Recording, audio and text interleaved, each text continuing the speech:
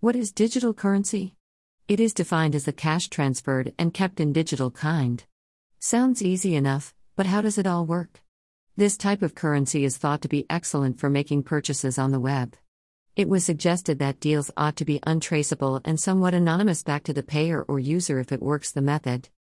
This means that hackers would no longer have the ability to collect individual info from people who utilize their charge cards to make online purchases.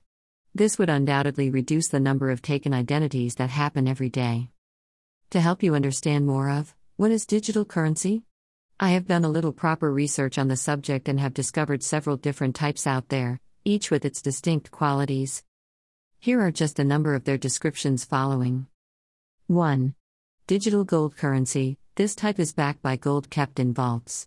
The gold supplies a different security treatment, and if you hold this type of currency, you might maybe directly exchange it for solid gold bullion.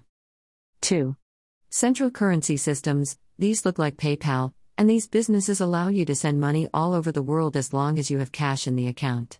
For some services provided by these kinds of services, you get charged a cost on the receiver's end of the deal. 3. Decentralized currency systems, like Bitcoin, are all based on cryptography and trust networks.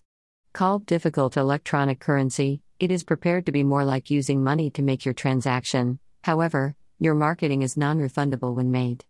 This type of system operates in one direction. The e-cash concept has progressed in addition to the improvement of the web. When making a purchase, individuals do not feel comfy giving their credit card details online.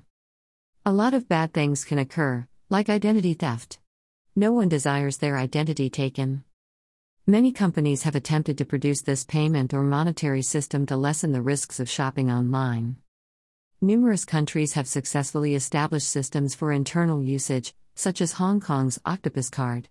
This card works much like a debit card where the user loads money onto the card, and after that, all the cash is transferred into a bank.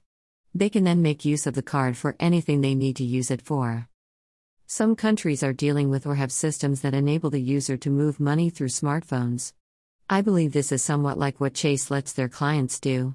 Their consumers can take a picture of their check, front and back, with their phone and make their deposit digitally. I hope that this gives you some idea of what digital currency is and how it is attempting to take its place in e-commerce. There may be a little bit more to it than I could explain in just one little post. However, I think you can get an outstanding idea. What is digital currency? Digital gold currency. This type is backed by gold saved in vaults. Gold provides various security treatments, and if you hold this kind of currency, you may directly exchange it for solid gold bullion. Central currency systems. These are like PayPal, and these services permit you to send money all over the world as long as you have cash in the account.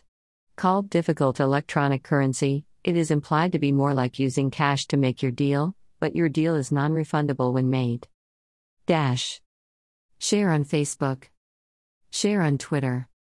Share on Pinterest. Share on LinkedIn. Share via email. Share on Tumblr. Share on Google. Share on Reddit.